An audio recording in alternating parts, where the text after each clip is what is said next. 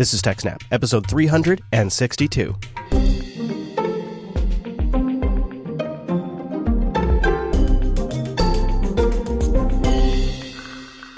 Hi, everyone, and welcome to TechSnap. This is Jupiter Broadcasting's weekly systems network and administration podcast. We recorded this episode on April 3rd, 2018. It's brought to you by our three great sponsors, Ting, IX Systems, and DigitalOcean. My name is Chris, and joining me every single week is my co-host, the tech, the admin, and the presenter, Mr. Payne, Mr. Wes Payne. Hello, Wes. Hello there, Chris. Hello, Wes.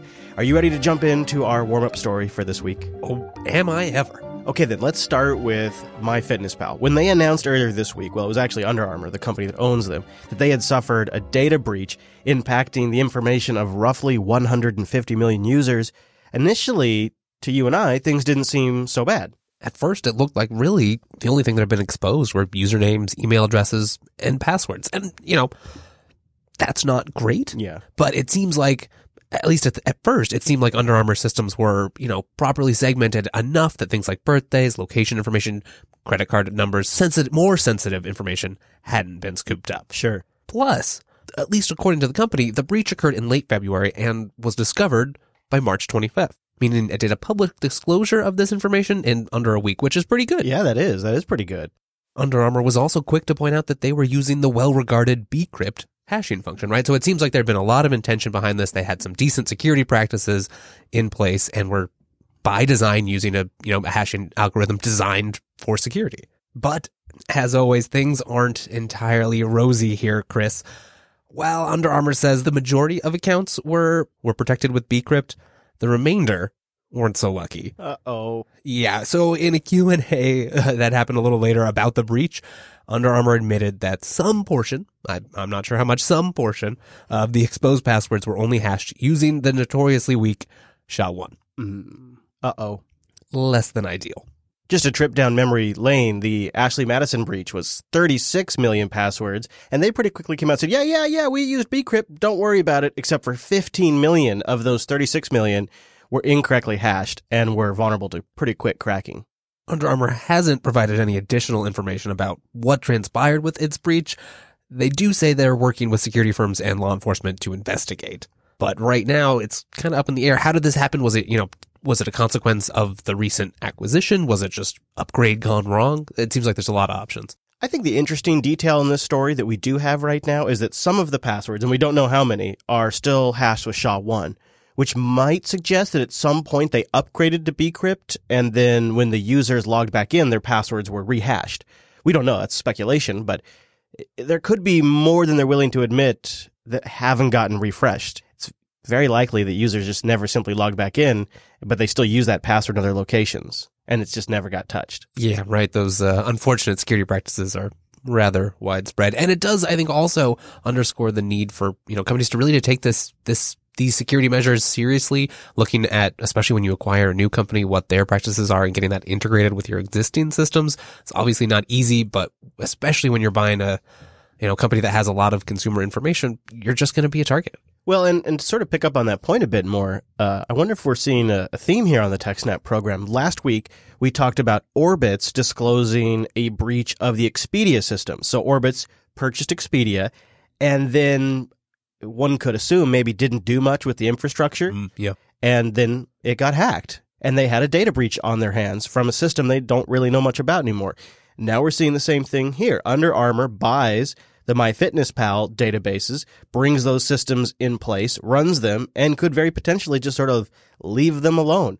And the reason why I suggest that as a possibility is because I've worked at companies, a couple of different companies, who have gone through mergers, and we've had to sort of try to incorporate their data and their applications, but a lot of times they become sort of quote unquote legacy, and they're available for reference. Right, but otherwise they just sit in the corner somewhere. You don't really think about them or touch them. And we're not deploying any new products using them. Yes. So it's sort of just supporting an existing customer base. So it gets low priority because it's not new revenue generating. And they get neglected. Yeah, I think that's a lot more common than anyone would like to admit.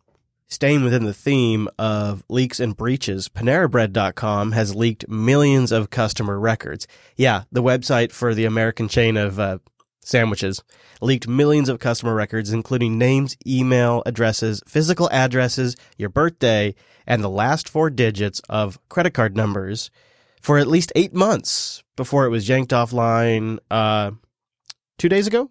No, yesterday. Before it was yanked offline yesterday.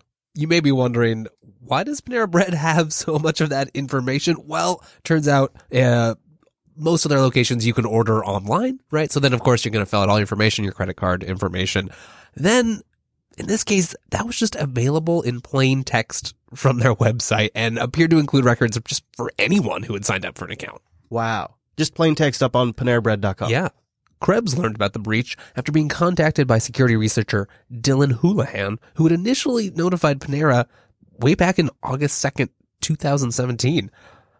He shared a long message thread between Houlihan and Mike Gustavision, Panera's director of information security. And it appeared that, initially they sort of dismissed Houlihan's report as a likely scam. After a week or so, it does seem to suggest that the company had validated his findings and were at least claiming to be working on a fix. But then 8 months of time transpire and the problem never gets fixed. And Houlihan just sort of sits there monitoring the situation, checking in to see if it's getting better, and just gets more and more frustrated. I think he eventually got to a point where he had to tip off Brian Krebs because they were just doing nothing. Yeah, so all this time, these records are just sitting there in plain text on PaneraBread.com, and it can just be indexed, crawled, searched, pulled down by automated tools with basically no roadblocks. Some of the customer records include unique identifiers that increment by 1 for each new record, so it's also super simple for someone to just scrape every single record, and you got them all. The format of the database also lets anyone search for customers via a variety of data points, including by phone number. So if you want to do some more, structured searches, you don't even have to pull all the data down. You can go look right on their website. There is some good news here, though. After Krebs spoke with Panera, the company briefly took the website offline, and as of today, the site's back online, and that data is no longer available. Subsequent speculation and links shared by Hold Security, a research firm, indicate that the data breach may be way larger than the 7 million customer records that Panera has initially copped to. We don't know yet, and the vulnerabilities also appear to have extended to Panera's commercial division, which serves a lot of catering companies. That's for sure. There's a second half to the story, and that is now the security researcher who's spoken out on Medium and his blog post, No, Panera Bread doesn't take security seriously, has gotten a ton of traction this week. So Panera Bread had to make a bunch of public statements. The media picked it up. And one of the poll quotes from the press release was, "We're sorry, and we take security very seriously." And apparently that quote is what triggered the security researcher who found this, because in his estimation, they didn't do anything about it for 8 months. They didn't really take him seriously, and it was designed incredibly poorly to begin with. That does not suggest taking security seriously at all. So he had to push back. He goes to Medium, just tosses tons of email threads on there, puts everything out there in the public domain. And Panera Bread comes across looking a bit negligent here. But I would suspect that this is just one example of what is the norm. Taking orders online might seem relatively trivial, but when you're the scale of a company like Panera Bread or, any business that size, or if you just have a lot of personal information, it seems like you really, this is something you need to think about. You need to think about how do you engage the security researching community, and not just when it's a big name that you'll get in trouble about. It needs to be an honest, legitimate process where you have procedures set up and that sure, you probably will get scammed. That's just going to happen, but it's a necessary evil in this system. Yeah, I think for businesses, they have to internalize a process and a procedure. So when a researcher emails them and says, "Hey, I found this vulnerability involving your customer data," that business needs to then start a process where it becomes a task who's assigned to somebody to respond to that individual, engage with them, and also start the process of verifying their findings and document the entire thing from beginning to end. Because if it turns out to be true and it goes public, every move you make from the moment you've gotten that first email becomes scrutinized by the public, by the media, and you've really got to have something that is cauterized in your business so that way everybody knows what to do. Because what happens, and this is something we've talked about before on this show, is a lot of times these people just don't get any response at all. And then they get angry. And then they tend to, not always, but they tend to pop off on a blog post somewhere and release way more detail than you would like. Right. We get less responsible disclosure Yes. and more time before actions can be taken. And you can see here with Panera Bread, it seems pretty clear that when this PB researcher contacts them, they don't take them seriously at all. And then when Brian Krebs contacts them, they react within minutes because it's a name they know he has a public reach. And that's embarrassing. Like, that has to be addressed before it gets to that point. Yeah, it really does. And it may not seem like you're a technology company when you're a sandwich company, but if you're running a website, you are. And these days you can't have tech without security.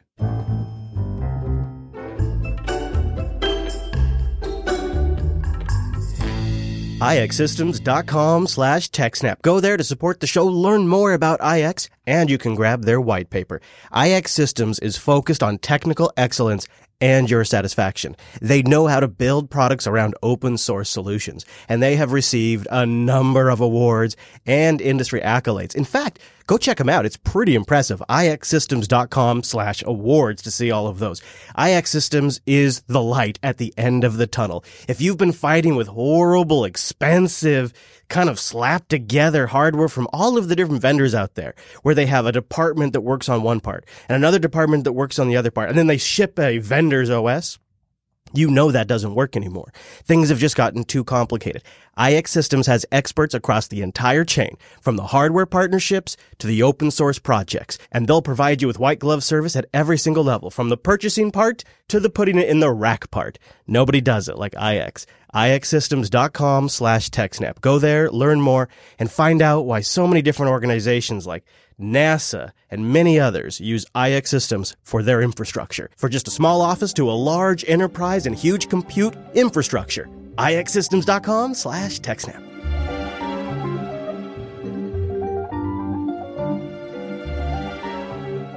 If you thought Meltdown was bad, unprivileged applications being able to read memory at speeds possibly as high as a megabyte per second, definitely not a good thing. But that was nothing. Meet Total Meltdown. This all stems from a Windows 7 patch, also affecting Windows Server 2008 R2, back in January. It stopped Meltdown, so that's a good thing, but it opened up a vulnerability that is so much worse. It allowed any process to read the complete memory contents at gigabytes per second. Oh, that's way better than megabytes. Yeah, and it was possible to write to arbitrary memory as well. Oh, you get write access too? The whole thing. It's everything. No fancy exploits were needed. Windows 7 already did the hard work of mapping in the required memory into every running process. Exploitation was just a matter of read and write to already mapped in process virtual memory. No fancy API calls, no weird system calls, just read and write. Okay, so that's pretty basic then. Yeah, getting a little deeper, the user/supervisor permission bit was set to user in the PML4 self-referencing entry. Oh, okay. This made the page tables available to user mode code in every process. And that's the part that's unusual. Normally, the page tables should be accessible only by the kernel. The PML4, you say? Yeah, that's right. The PML4 is the base of the 4-level in-memory page table hierarchy that the CPU memory management unit uses to translate the virtual addresses of a process into the actual physical memory addresses that are then referenced in RAM. Oh, okay. I barely follow. Now, Windows has a special entry in this topmost PLM4 table that references itself, the so-called self-referencing entry. In Windows 7, that entry is at a fixed position, though it's randomized in Windows 10. This means that the PML4 will always be mapped at that address. This is normally a memory address only made available to the kernel, but since the permission bit was erroneously set to user, any user mode process could access the PML4 and the self-referencing entry. Once they had read and write access, it's just trivial to gain access to the complete physical memory unless it is additionally protected by something like extended page tables, which are used for virtualization. Basically, all you had to do was write their own page table entries into the page tables, and then you can access any physical memory. You can tell if your system is vulnerable if you have a Windows 7 system. If it's patched with 2018-01 or 2018-02, you are vulnerable. If you haven't patched since December 2017, normally not advisable, or if it's patched with the 2018-03-29 patches, then it is secure. There's a bit of an irony in this, that if you haven't patched since December, you are a little bit more secure in this particular regard right now. Whoops.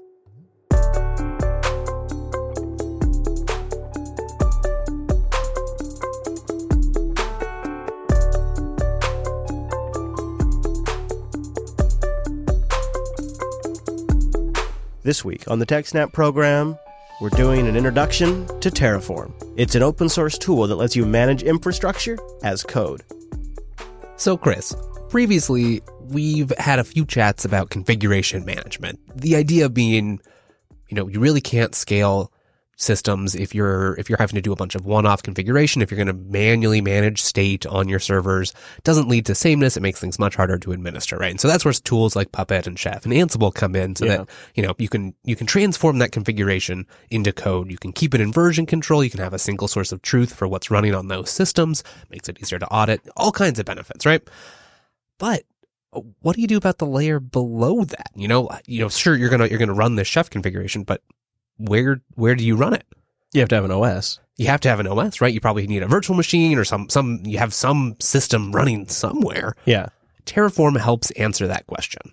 Terraform's really a tool built for the modern cloud era, right? Where a lot of what you might have set up in a traditional data center has been abstracted. It's kind of at a higher level, or it's provided by API calls or a fancy GUI that you can access on the web. So it's no longer send the tech over to the data center, install the new switch. It's create a new VPC in AWS. And any of these large services, they have a set of APIs available that you can program for. Right, yeah. So the Terraform is sort of plugging into some of that. So would I use Terraform for on-premises deployment? No. By and large, you wouldn't. If you were running something maybe like OpenStack, right, and you've already built your own infrastructure as a service setup, then yes. But Terraform really plays, it needs this rich API layer to hook into. So AWS, DigitalOcean, any of the major players? Yeah. So Terraform has this notion of providers, and a provider is able to provide these resources to you. And that's one of Terraform's main advantages. There are other, AWS has CloudFormation. A lot of the big services have their own version of this. And one of Terraform's main selling points is it lets you orchestrate things across clouds, right? It's not limited to one. It has pretty much all the heavy hitting AWS elements. It has things in Azure. It has things for OpenStack. So it doesn't, if you have those kinds of technologies already in your organization, you can use one tool to access all of them. And where does my Terraform server live?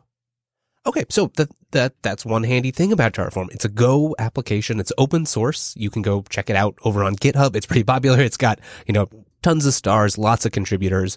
It's development at a steady, rapid pace. Like a lot of HashiCorp tools. You may know them from things like Packer or Vagrant, which are both, tools that are used commonly in the industry. As a Go application, it compiles down to a nice static binary. So you basically just go download a zip file, extract it, and you have a Terraform binary available to you. You just run it wherever you want. Yeah. And now obviously there are, depending on your organization's need, the scale that you're operating with, you'll probably want to set this up with Jenkins or other, continuous automation tooling. If you want to go to that level, that's all available. HashiCorp also sells Terraform Enterprise, which has some of these niceties built into it, some systems around that. Okay. So a pretty traditional setup we see these days. Right. But you can just get started with the simple Go tool. If right here at JB, we're looking at maybe refreshing some things in the infrastructure, I think Terraform is a great tool for that, because a lot of applications and services these days, right?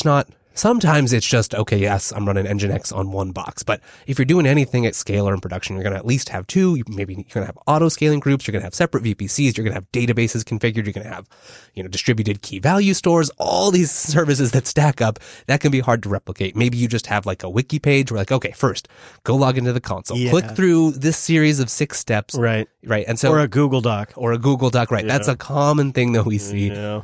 It's got to be better than that, right? Yeah.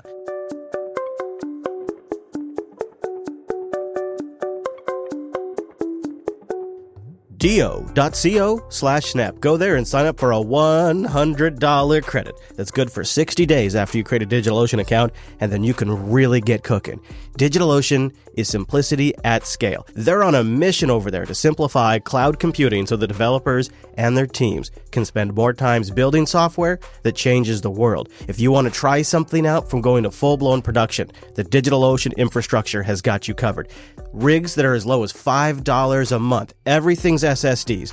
gig of RAM, multi-core processors, 40 gigabit connections coming into the hypervisors, and 8 data centers all over the world. Scratch that. Now 12 data centers all over the world. Breaking news right here. That is impressive. 12 data centers all over the world. Breaking news from DigitalOcean. You can check out more at do.co/snap. Take advantage of that $100 credit, and then, after you've deployed a system, check out their documentation. Recently here on the show, we've been talking about Memcached. Well, they've got tutorials on how to properly configure and secure your Memcached setup on CentOS, on Ubuntu LTS, on Debian. Lots to choose from. Just go over to do.co/snap to get started. Try out my 3 cents an hour system. That is my favorite rig. Play with the block storage. You're going to be impressed. do.co/snap. So Terraform infrastructure as code, does that mean I programmatically deploy infrastructure? So I build out something using their language and I always get the same exact results? Exactly. So to get started, you just start making, main.tf, which is going to be a Terraform file. It's written using the HashiCorp configuration language, HCL.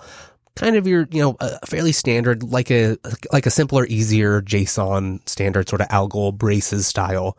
You'll see it's pretty much just allowing you to set up a bunch of different variables and declare resources. So it's a very declarative language. And the idea being that you can then build up all of your infrastructure from scratch and have it version controlled and automatically deployable. So this gets me a system up and running from scratch, but does it then maintain my configuration? Is it essentially a configuration management tool as well, or am I still using traditional tools such as Chef for that?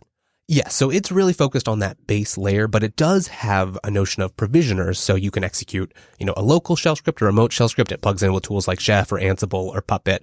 A lot of things have. So I can use Terraform to deploy my Chef. Yes, exactly. So Terraform lets you deploy the resources you need. Then you can layer on additional layers of configuration, runtime management, and have everything work all from, a couple GitHub repos or something like that. And that's where it's really helpful. And it does, to answer your other question, it does help you, maintain that infrastructure as well. So one thing that Terraform has that's somewhat unique is a planning step, and it generates what they call an execution plan. So you type Terraform plan. First off, go type Terraform in it. That's going to download any modules you need, kind of get your state file set up. Then you can go into your Terraform file, and probably the easiest thing to do is set up, you start playing. If you're using AWS, that's easy. If you're using DigitalOcean, you basically say, I'm using that provider. You configure some credentials, or you can have it, automatically look for, normal dot files or environmental variables. And then you just declare your first resource. So an easy one is just an AWS EC2 instance, or you could start up just a DO droplet, right? Start with a basic one, and then you run Terraform plan.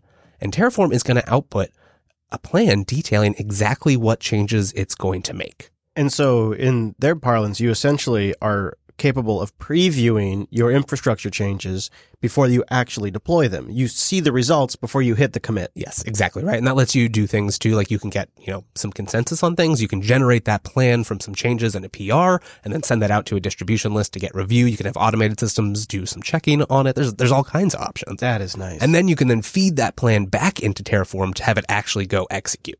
Another thing Terraform has that's somewhat unique is as it's building these plans, it does that by building a graph of all your resources. So it can use that to parallelize things when there aren't dependencies, and it makes sure to tear down things and spin things up in that automatic dependency management, sort of something, like Systemd does or other init systems. Yeah. You need to know how those are related. Terraform has that knowledge if you do it right. Yeah, and so it has to know, in a sense, if it's going to spin up systems that are dependent on a database or a backend storage, it has to know what's dependent on each other. Yeah, right. And there are some cases, right, where maybe your app has a dependency that's not at the Terraform layer, so it also lets you add those manually if you need to sort of fix the graph up to make it work. Very good. I was just reviewing some code samples on their site, terraform.io, and it looks pretty straightforward. In fact, they have an example here where they're setting up a DigitalOcean droplet. They give it a name. They say how much memory, what image that DigitalOcean already makes available they want to use, and the domain name for it, the type of IP address, if it should be IP4, IP6, and sets an A record, and it's all clear. I'm reading it just right here,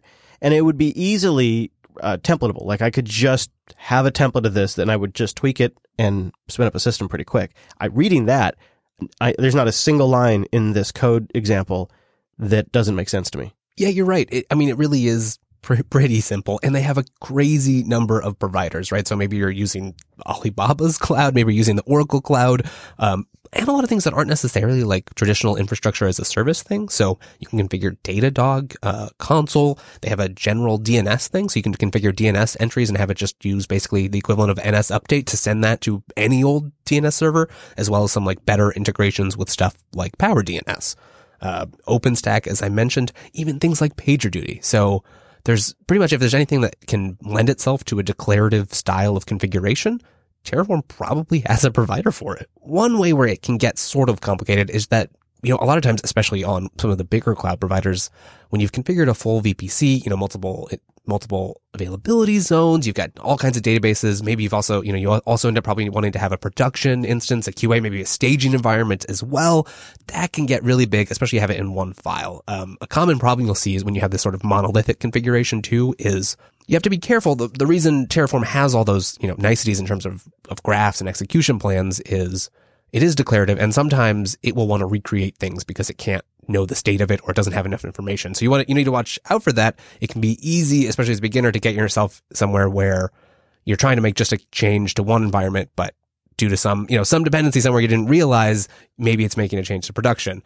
A lot of times too, you want to keep things, you don't want to repeat yourself, the dry principle, they often call it. So you don't want to have to just manually copy and paste a whole bunch of code and try to, make tweaks across a large, maybe thousands of lines of configuration. That's where Terraform modules come in. Okay. And modules are a simple concept. They have actually a lot of relations sort of to just a normal, programming function where you provided a set of inputs and it provides a set of outputs. And Terraform has actually a module repository that's open to the public. Yeah, registry, I think they call it. Yeah, the Terraform module registry. Yeah. And there is a ton of great stuff in there, including like some fully blown setups. Like if you want to get Kubernetes going on AWS, yeah, I saw that. Terraform can just get that spun up for you. They even have a provider. Now, things like Helm charts are more popular for that, but you can use Terraform to configure things, both the underlying infrastructure for Kubernetes and settings within Kubernetes itself. Yeah. Modules let you kind of abstract that, and it's a great way too if you have, custom configs, right? So you're using Chef, you're spinning up EC2 instances maybe with Chef to provision them. You can wrap that up in a module, and so you can set a bunch of defaults and then allow users to provide inputs to tweak that. So you can really have a lot of reproducibility. You can separate that out. That module can leverage other modules, so it's really very flexible. Yeah, and it looks like you could have you could actually submit your own module to the registry, and then they'll verify it, and they go through a process to vet it. But it does seem like you could also roll your own in-house modules that aren't necessarily submitted to the registry that are just useful. That's nice too. Yeah, and there's tons of ways to get them, right? So when you declare a module, a lot of times it can be like just a path on disk, or you can point it to like a GitHub repo, and Terraform in it is just going to go fetch all that for you, pull it down, and then it pretty much just works. That's impressive. Yeah, right? One key benefit here too that we haven't talked a ton about is that not only does it make this easy declarative version, but it lets you redo things. Suddenly you're suddenly like, oh, right, well now we need to go run in Ireland. Okay, AWS is there. We can do that. You don't have to go try to recreate your other environments from scratch. You have this already configured. You can just spin up a new one. Or if something goes wrong, and you need to tear things down and build it back up, you can do that too. One particularly example, I think that's pretty powerful of Terraform is recently the password service 1Password. Well, they sent out a rather provocative tweet, something in the lines of, hey, 1Password servers will be down for the next few hours. We're recreating our entire environment to replace CloudFormation with Terraform. Wow. It's like creating a brand new universe from scratch. And that's what it is, right? They basically tore down all of their systems and they rebuilt it with Terraform. And so that whole thing, it took them about 2 hours, 39 minutes. 2 hours of that time, that was just the database migration, like exporting all the old data and then importing it back in. So the rest is like 40 minutes of tearing down, spinning back up. They have a full blog post on that. And it really does exemplify some of the reasons maybe you are interested in Terraform over CloudFormation, the configuration language. They've got some good examples there. The configuration language and CloudFormation's basically JSON, so it's not super pleasant to work with. Plus it's very, it is AWS specific. It doesn't have these other outside providers. So it's really just a great case study of what Terraform can do and really the advantages you can get to using it. Looks like I have a little after show reading, and you can too. TechSnap.systems/362. But you've had a chance to play with Terraform a bit yourself, yeah? Yeah, I'm relatively new to the Terraform world. I've been using it for the past couple months, and already it's allowed me to make things a lot better. But I'm curious if anyone in the audience is already using it, has any experience or interesting stories. I'm particularly interested if you're using any particular modules or you've had a lot of success rolling your own modules. It seems to me that modules really enable a remarkable flexibility for the Terraform model and are kind of a sweet spot between infrastructure as a service and a platform as a service. So, maybe you're using something like Heroku. They manage a whole ton of stuff for you, simple, easy deploys. That's all great. A lot of times though, when you get to a certain scale, that stops working. You need settings tweaked that you don't have access to because that's managed as part of the platform. But if you're using Terraform modules to provide some of those things, right? Maybe you need a console server, you need a DNS server. Well, Terraform can help you get there pretty easily, especially if you use a pre-made module. But you then have access to the source of that module, right? So you can fork it, you can tweak it. That's all an option. So you can start with same defaults that a lot of these modules provide and then go all the way to full custom, full-blown configuration. TechSnap.ting.com. The average Ting bill is just $23 per phone per month. Why? It's $6 a month for the line, and then your usage on top of that. Your minutes, your messages, your megabytes. That's Ting. It's smarter than unlimited. You use less, you pay less. If you have Wi-Fi where you're working or when you're at home, guess what? You just use the Wi-Fi service and you don't use any minutes, you don't use any data, and you don't pay for any of it. If you need an emergency phone, a backup phone, or an on-call phone, why pay for hundreds of minutes you're never going to use? TechSnap.ting.com. Take $25 off a device or get $25 in service credit. Check out the Moto X4. $274 out the door. No contract, no early termination fee when you go to techsnap.ting.com. The Moto X4 has support for CDMA and GSM, which Ting does too, so you can use whatever works better in your area. It's got a 12 megapixel camera. It's IP68 water resistant. They've got a great control panel, excellent customer service. You're gonna love it. I've been a customer for over 4 years now, and I'm never switching. I love it, and you will too. techsnap.ting.com. Thanks for going to techsnap.systems/contact and sending us in your questions, your feedback, and your follow-up. Last week, we put the call out for advice to aspiring new sysadmins to get in the industry. And we've gotten a couple. I think we've gotten 3 in total. And so what I want to do is sit on it for another week. And I'm sorry if you were looking forward to this segment because I have gotten a couple of notes from some of you who are really looking forward to it. But we really want to do it right and really definitively answer this so we could still use a few more submissions. techsnap.systems/contact.